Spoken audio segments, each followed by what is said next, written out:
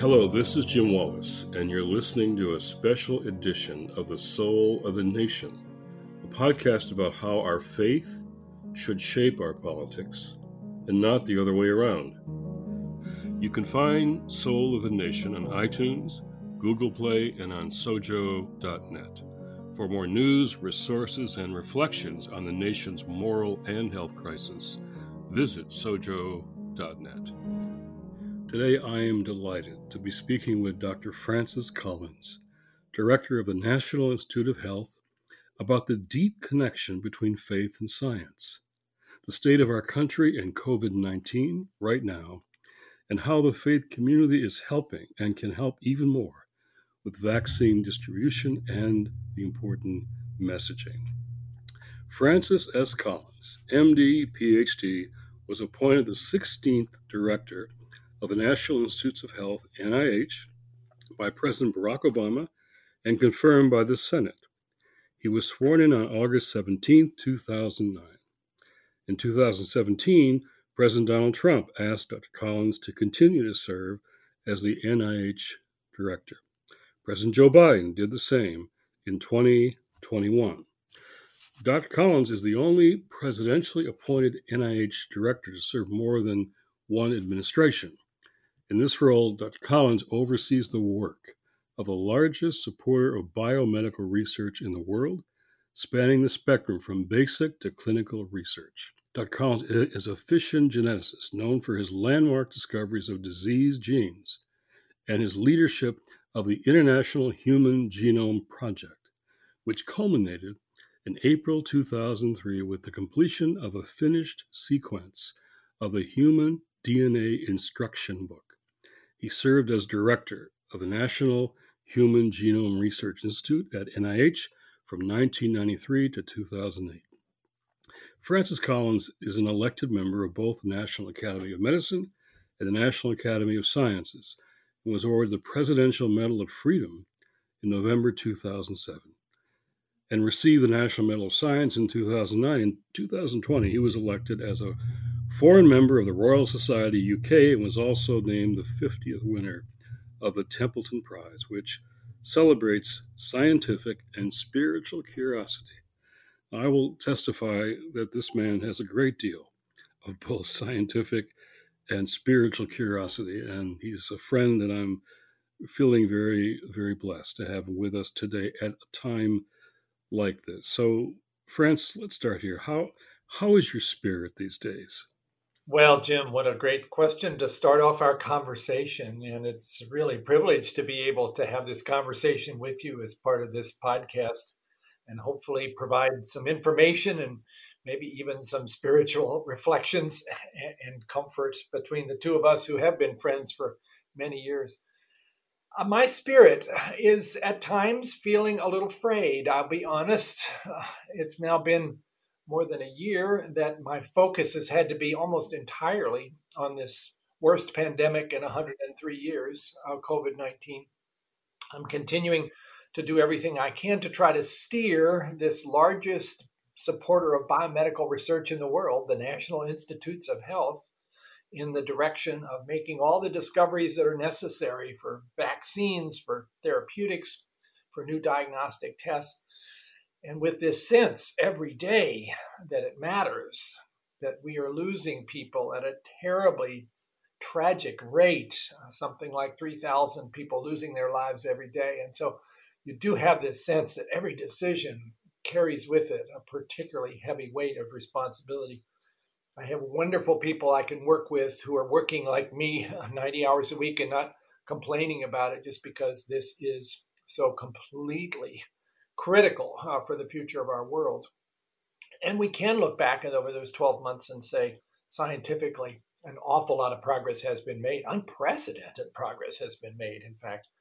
But I wish it was even faster. And so, yes, I do have days where my spirit feels a little bit like it's gotten beaten up, but I do also remember that that's not the spirit that I should be embracing as a follower of Jesus. And I have on my wall a variety of scriptures that I remember to look at times like this, one of which is 2 Timothy chapter 1, verse 7, a spirit not of fear, but of power and love and self-control. So, Jim, that's the spirit I aspire to, and occasionally maybe even feel it.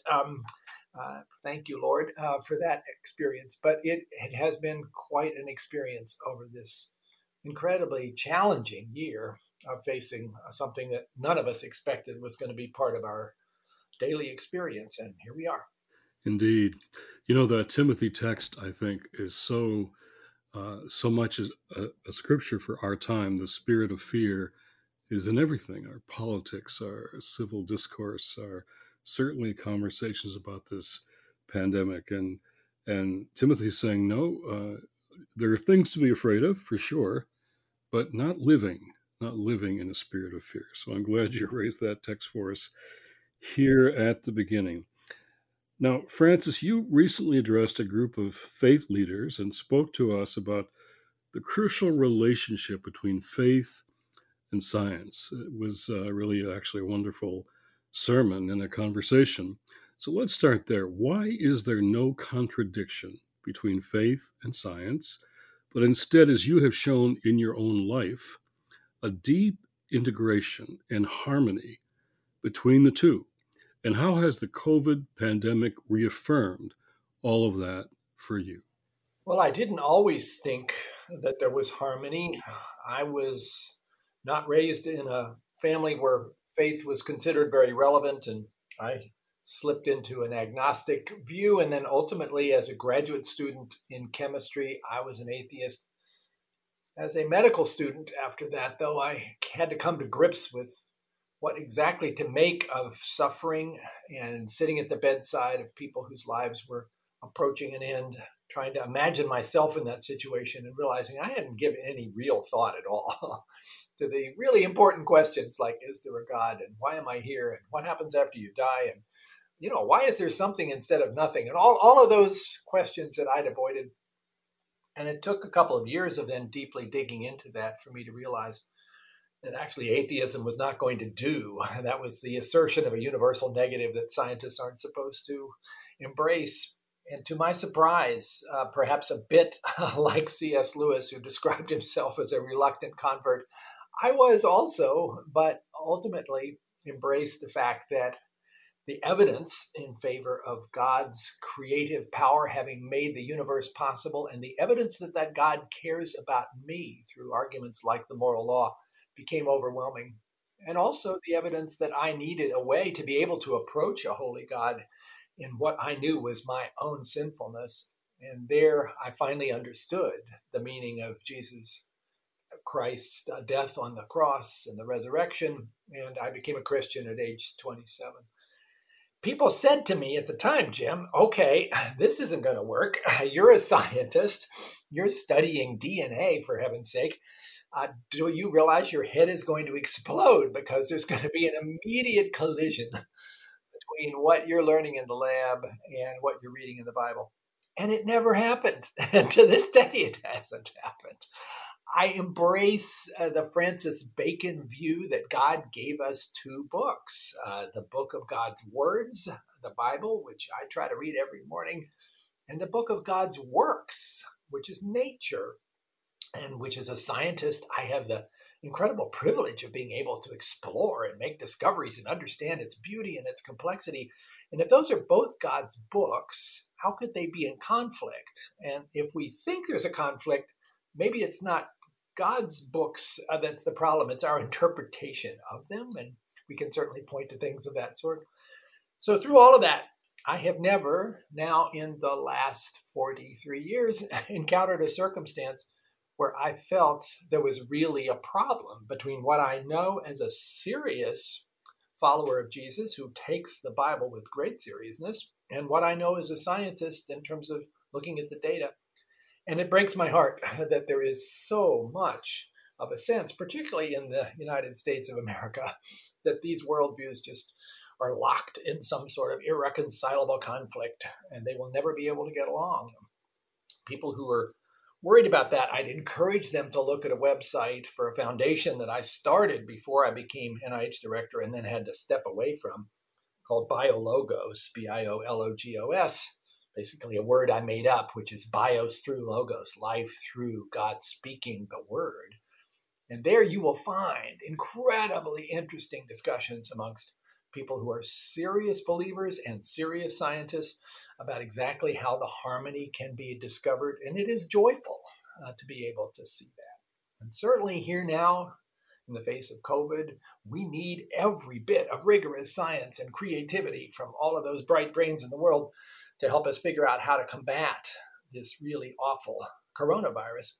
But we also can't go through this experience without having it affect us spiritually. And I think the most effective way to try to manage a circumstance like this is to bring both of those worldviews completely together in the mind of individuals and figure out how to use both of those sets of skills and talents to be able to get through this.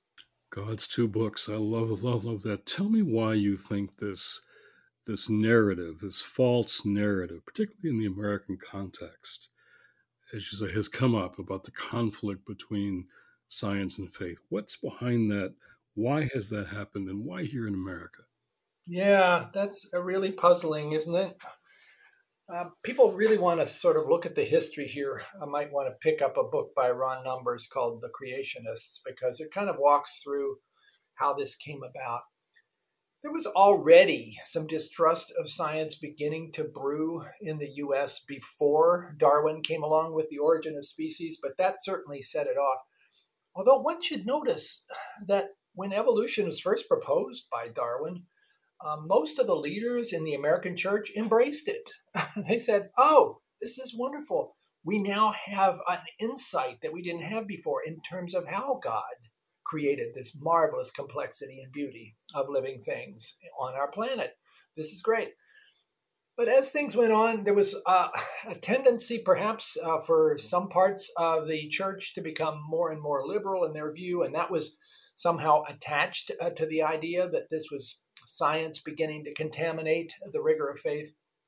The fundamentalism began to appear in the early part of the 20th century. And then we had the Scopes trial, which was just an incredibly polarizing circumstance, where it was made very clear in that trial to anybody looking that either you had to be on the side of biblical truth, namely 24-hour, 7-day creation, or you had to be on the side of science that said evolution was true, and there was no way of resolving those two. And unfortunately, we're almost 100 years after that, and that lingers still and has been probably propagated far too often from atheistic scientists on the one hand, who like to use science as a club over people that they think are weak in the head because they're believers, and on the other hand, used by fundamentalists, perhaps preaching from the pulpit to say you shouldn't trust science because they're all out to destroy your faith. It's heartbreaking. And most people, I don't think, associate themselves with either of those extremes, but they haven't necessarily found a lot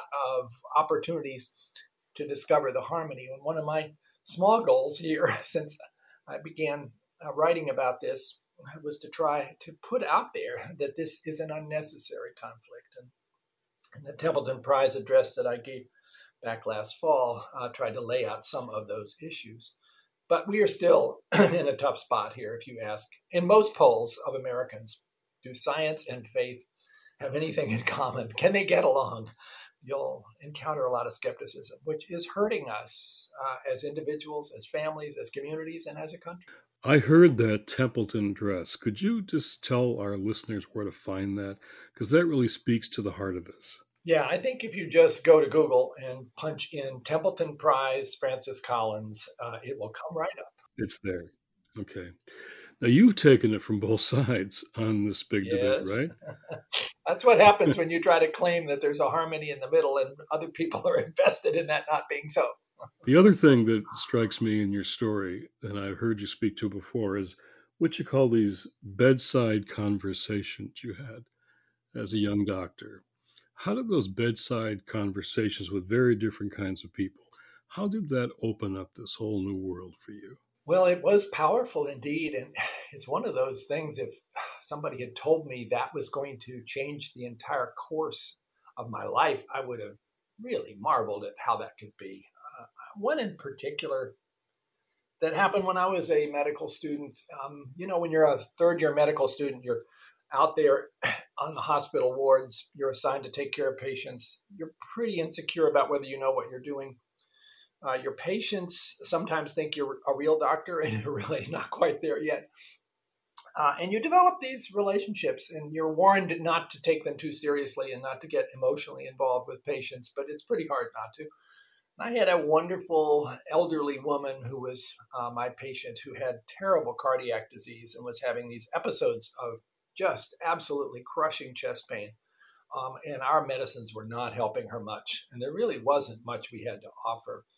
And she would tell me, as she was going through these experiences, that she understood that our medicine had some gaps here and probably weren't going to be able to save her life. But Jesus was the rock that she was able to stand on. And she knew through prayer she was going to be fine. And I was marveling at that. And one afternoon, after such an episode, which had been pretty hard to watch because I really identified this woman with my grandmother a lot, she sort of came back from it and again said, my prayer got me through. And then just turned to me in this simple North Carolina question. So, doctor, I've told you about my faith, but you never say anything. What do you believe? Isn't that amazing? 4 words. What do you believe? Just like an absolute arrow to the heart, because I realize that's the most important question I've ever been asked, even though I'm now a PhD and partway through medical training. I've never been asked a question that mattered more than that one, and I have absolutely no answer. No, I've never really given enough thought to this to be able to say anything except, well, I'm not really sure. And that's what I said, and I bolted out of the room feeling intensely uncomfortable. And the discomfort remained and then seemed to require some action, and that started me down this 2-year journey of trying to find out, why do believers believe? This elderly woman of faith asked you a question that changed the rest of your life. Yes. Well, we all have these questions for you and Dr. Fauci and the others that we trust. Tell us about the current state of the COVID-19 pandemic here in the U.S. and around the world, and what is most important for our listeners to know. Currently, there are distribution efforts underway for Moderna and Pfizer vaccines. I'll tell our listeners I just got my first vaccine today, a Pfizer vaccine, an hour ago from Kaiser. I came up on the list. Can you share about these vaccines and the other vaccines now under development? Well, as I said a minute ago, the progress scientifically in vaccine development has been absolutely unprecedented and breathtaking. And yet it's been done in a fashion that no corners were cut about safety and effectiveness. In the past, the timetable between identifying some new threat of an infectious organism and having a vaccine that was ready to administer to hundreds of thousands or millions of people tended to run about 10 years. In this instance, it took 11 months. And that was in part because of some new scientific advances that made the front end of vaccine development a whole lot quicker and more efficient than it could have been before. And it was also just an incredibly organized team effort between the NIH, which I have the privilege of directing, and particularly our Vaccine Research Center, as well as companies, small and large, that basically dropped everything to bring all of their skills to bear on this, as well as the resources, which came through something called Operation Warp Speed, to be able not only to run very large-scale trials, 30,000 people at least in each one of these vaccine trials, but also to start manufacturing doses even before it was clear that the vaccine was going to work, because you didn't want to have a long gap after a successful trial to wait while you built a factory and finally had some doses to give people. That was what you call at-risk manufacturing. If the vaccine had failed, those doses would have been thrown out, but you didn't want to have that long gap. All of those things pretty unprecedented. That's how we got there by December with both the Pfizer vaccine that you just got and the Moderna vaccine, which I've had, receiving their emergency use authorization from the FDA. in a very rigorous approach, and one which is entirely transparent and public. Anybody who wanted to see the data upon which that conclusion was based, it was posted on the internet. And you could look at every bit of the details of what happened to those 30,000 heroes who took part in those trials, and in terms of whether they were protected against infection by having the vaccine compared to those who got the placebo. And they didn't know whether they got the real thing or the placebo. And you could see 94, 95% protection from both of these vaccines, which I have to say, Tony Fauci and I would speculate back in August, September, as the trials were going, well, what would be a good result? And I think most of us who knew a fair amount about vaccines would have said, well, let's just hope we get maybe 60%, maybe 70, but maybe that's a little too ambitious, too optimistic. And it was 95%. So that's fantastic. That is the good news here. Of course, we're troubled that at the moment we don't have enough doses, even though that at-risk manufacturing was done. And as of now, more than 60 million doses have been distributed, and more than half of those have gone into people's arms, like yours and mine.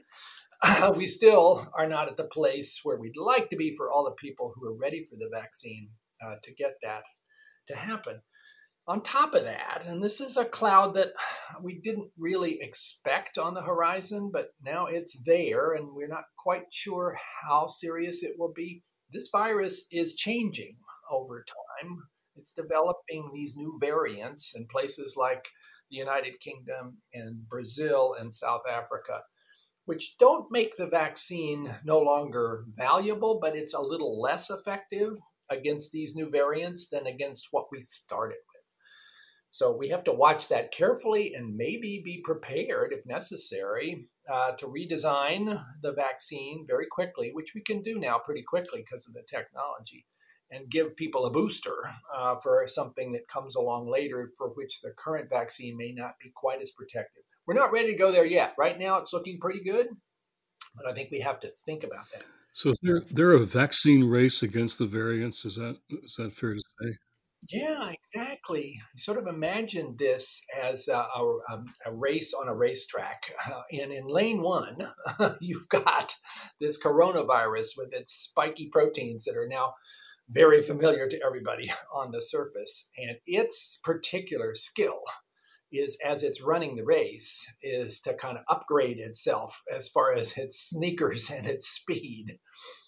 And we, the human race, are in the other lane trying to outdistance it. And our success at that is going to happen if we get everybody vaccinated as quickly as possible in order to just reduce the overall population of these viruses that are out there trying to mutate.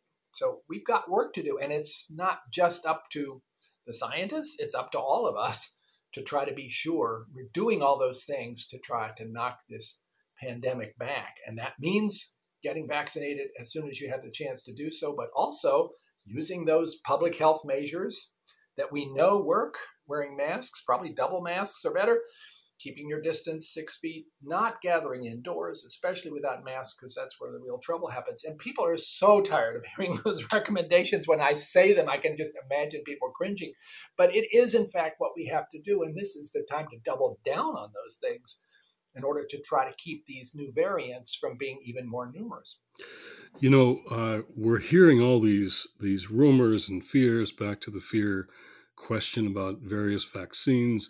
I know you were at a recent press conference for the J&J, Johnson & Johnson new vaccine coming out. And then I was in a conversation with a mutual friend of ours, Leanna Wynn, who is an amazing doctor. She serves poor clients, mostly African-American, she says, who are all Baptists, and Hispanic or Catholic.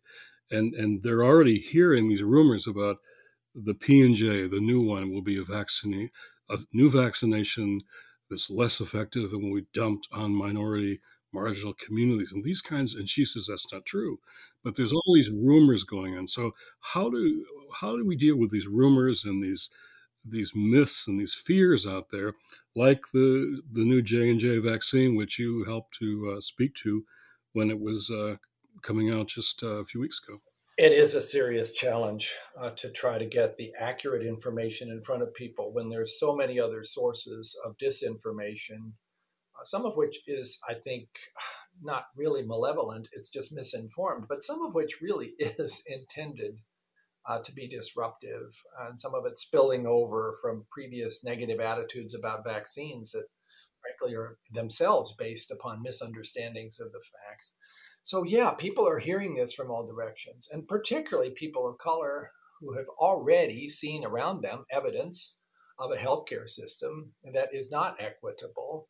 Why would they then expect when there's some new challenge like a pandemic and people are saying, here's what you need to do, that that necessarily is in their best interest? African Americans who remember Tuskegee, where medical researchers, in an utterly unethical way, withheld treatment to African American men with syphilis over decades. Remember that and wonder why they should trust at this time that they're not being considered as guinea pigs. And those of us in the middle of the science can say, oh no, look at the evidence here in those trials. We made sure with a lot of effort that people of color were part of those trials. You can see yourself in that Pfizer trial, in that Moderna trial, in that J&J trial, and you can see that people like you also benefited substantially. But we're working against this constant barrage of other rumors. Oh, it's going to cause infertility. That was a big one, and I think it's still out there. Oh, it's actually got a chip in it that is going to track you. These things are fanciful to be sure, and yet they've gotten some traction through social media. And frankly, I don't think that hearing from me, an old white guy who works for the government, that everything is fine is necessarily going to be reassuring to people who have that sense of unease about what's going on. The only real success here to overcome vaccine hesitancy is going to be for people to hear from voices they do trust, people they know in their own community, people who are part of their life experience, people in the church. So, Jim, I'm delighted that you're working with other church leaders about ways in which those voices, which are trusted and which could make a big difference in this circumstance, can be activated, empowered, given the information they need. We're not trying to turn the church into a bunch of salespeople, but if this is an opportunity to save lives, and it is, that seems like something that the love your neighbor views of the church are a very good match for. Well, as you know, and you've already been helpful to this effort, there isn't many new multi-faith efforts in progress now to organize houses of worship to be vaccination sites, distribution centers, and for faith communities and leaders to help with this essential, what I'd call trust messaging for these vaccines. And as you rightly point out, this effort is especially important for Black churches to build trust in their communities who have faced a history of medical experimentation, which you name, against their will.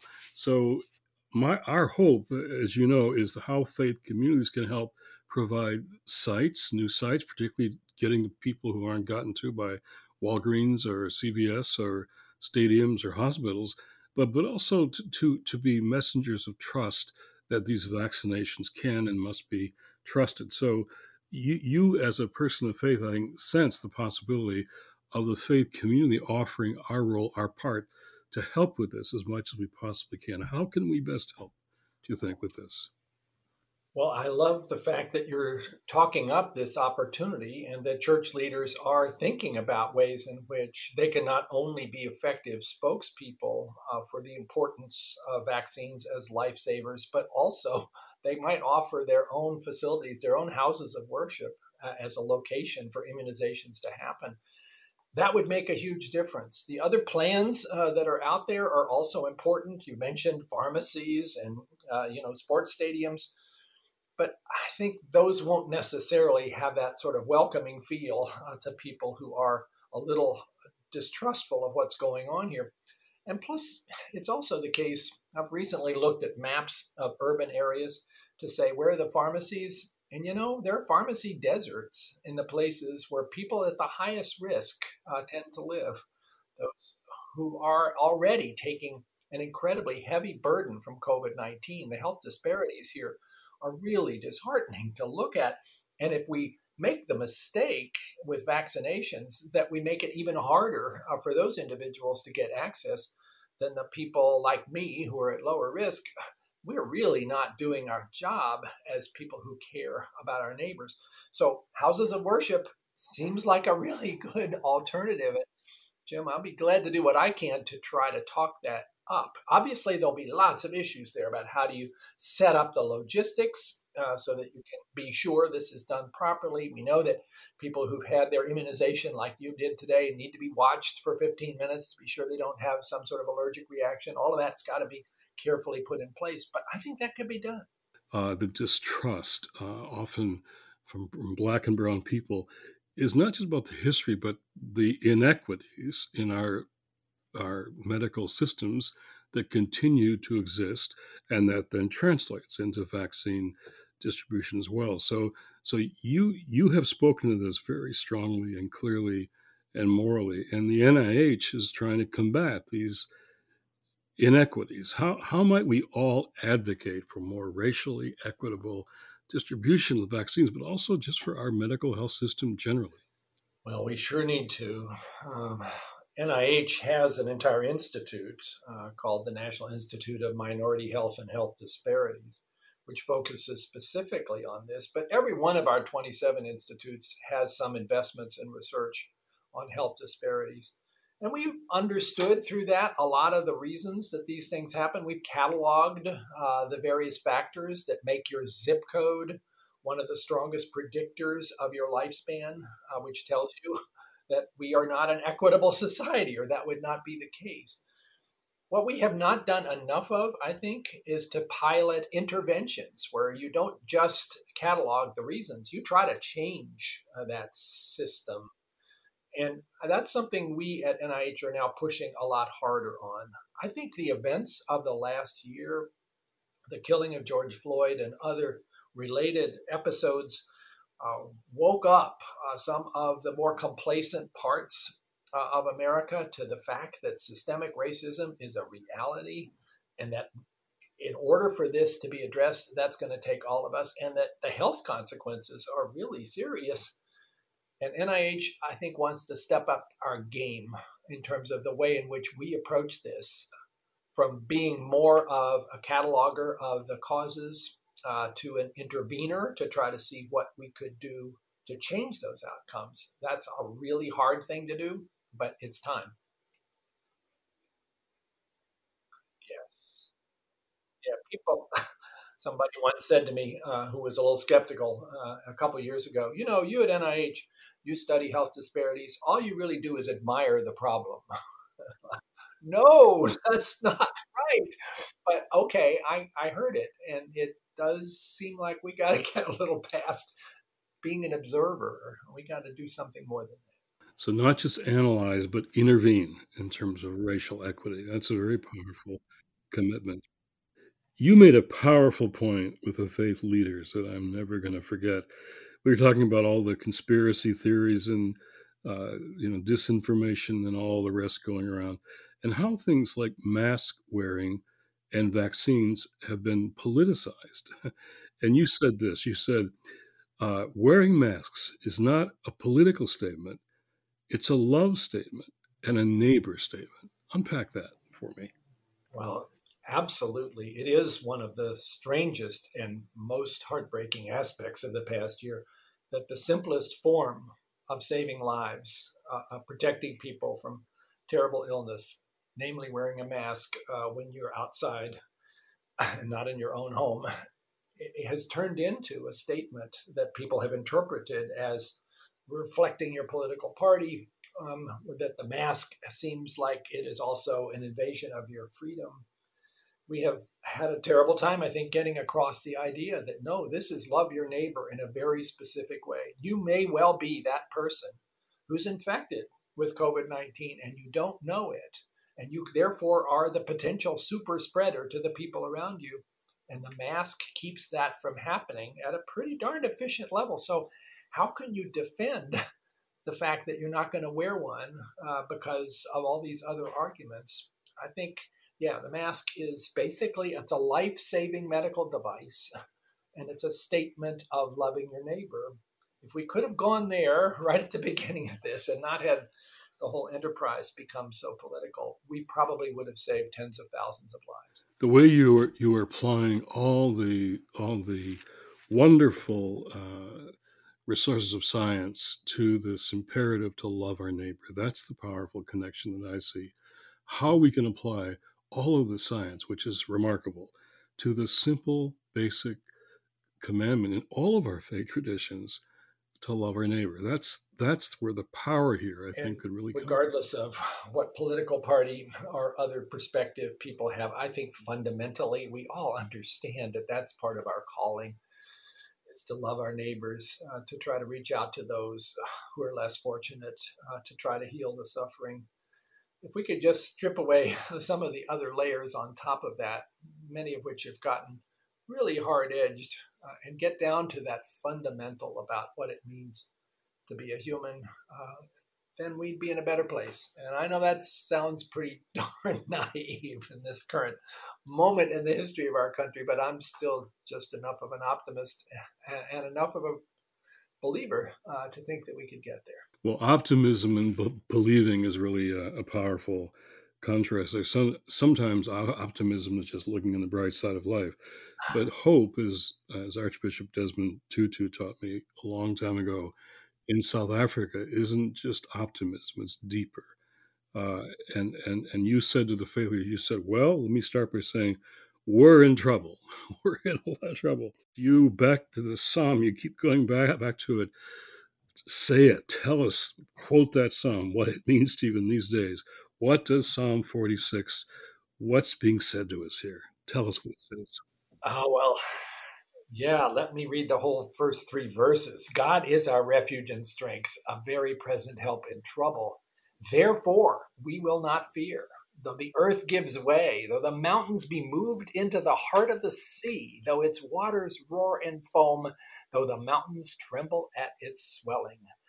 Well, if God can be a refuge and strength in that kind of trouble, what's a little COVID-19? I know this is a reassuring statement of just how much God's strength and power can be brought to bear on our troubles at a time like this. And you're going back to that psalm a lot right now. I am indeed. Psalm 46 is my favorite for this particular time we're in.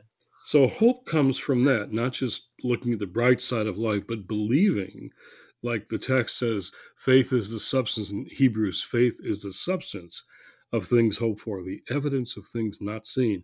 You're going to that psalm because that psalm speaks to where we are right now. It's belief, not just optimism. Well, you're a person of faith, and you've been personally able to hold on to some hope during this very troubling time. Now you're the director of NIH and a public health figure that we all listen to and our political leaders are turning to. And I wonder, though, in a time like this, with that psalm on our hearts and in our minds, if you might, closing this conversation even off, closing our time off here in a word of prayer for our nation at a time like this. Would you pray for us? I'd be honored to, Jim.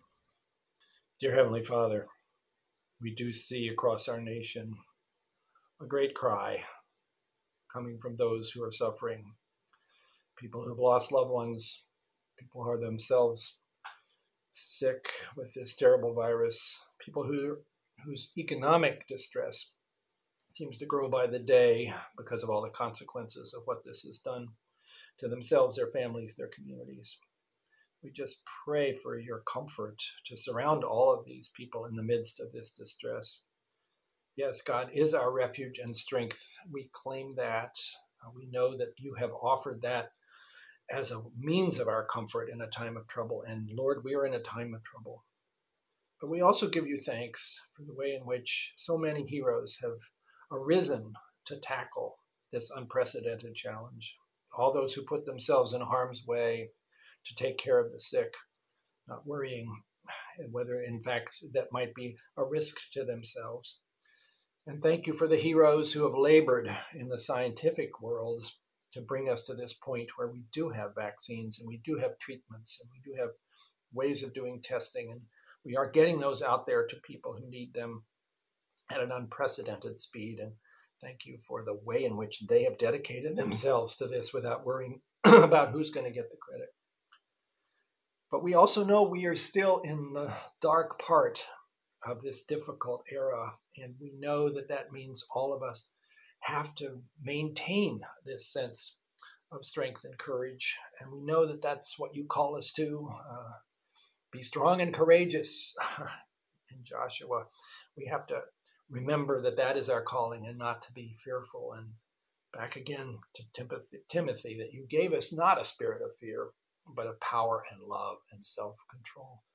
Please fill us with that kind of sense of calling, even at a time like this, and help us, as we sometimes do in difficult moments, to learn really profound lessons about who we are and who you are, and how we can, in fact, love our neighbors in new and giving ways, because there's so many needs out there.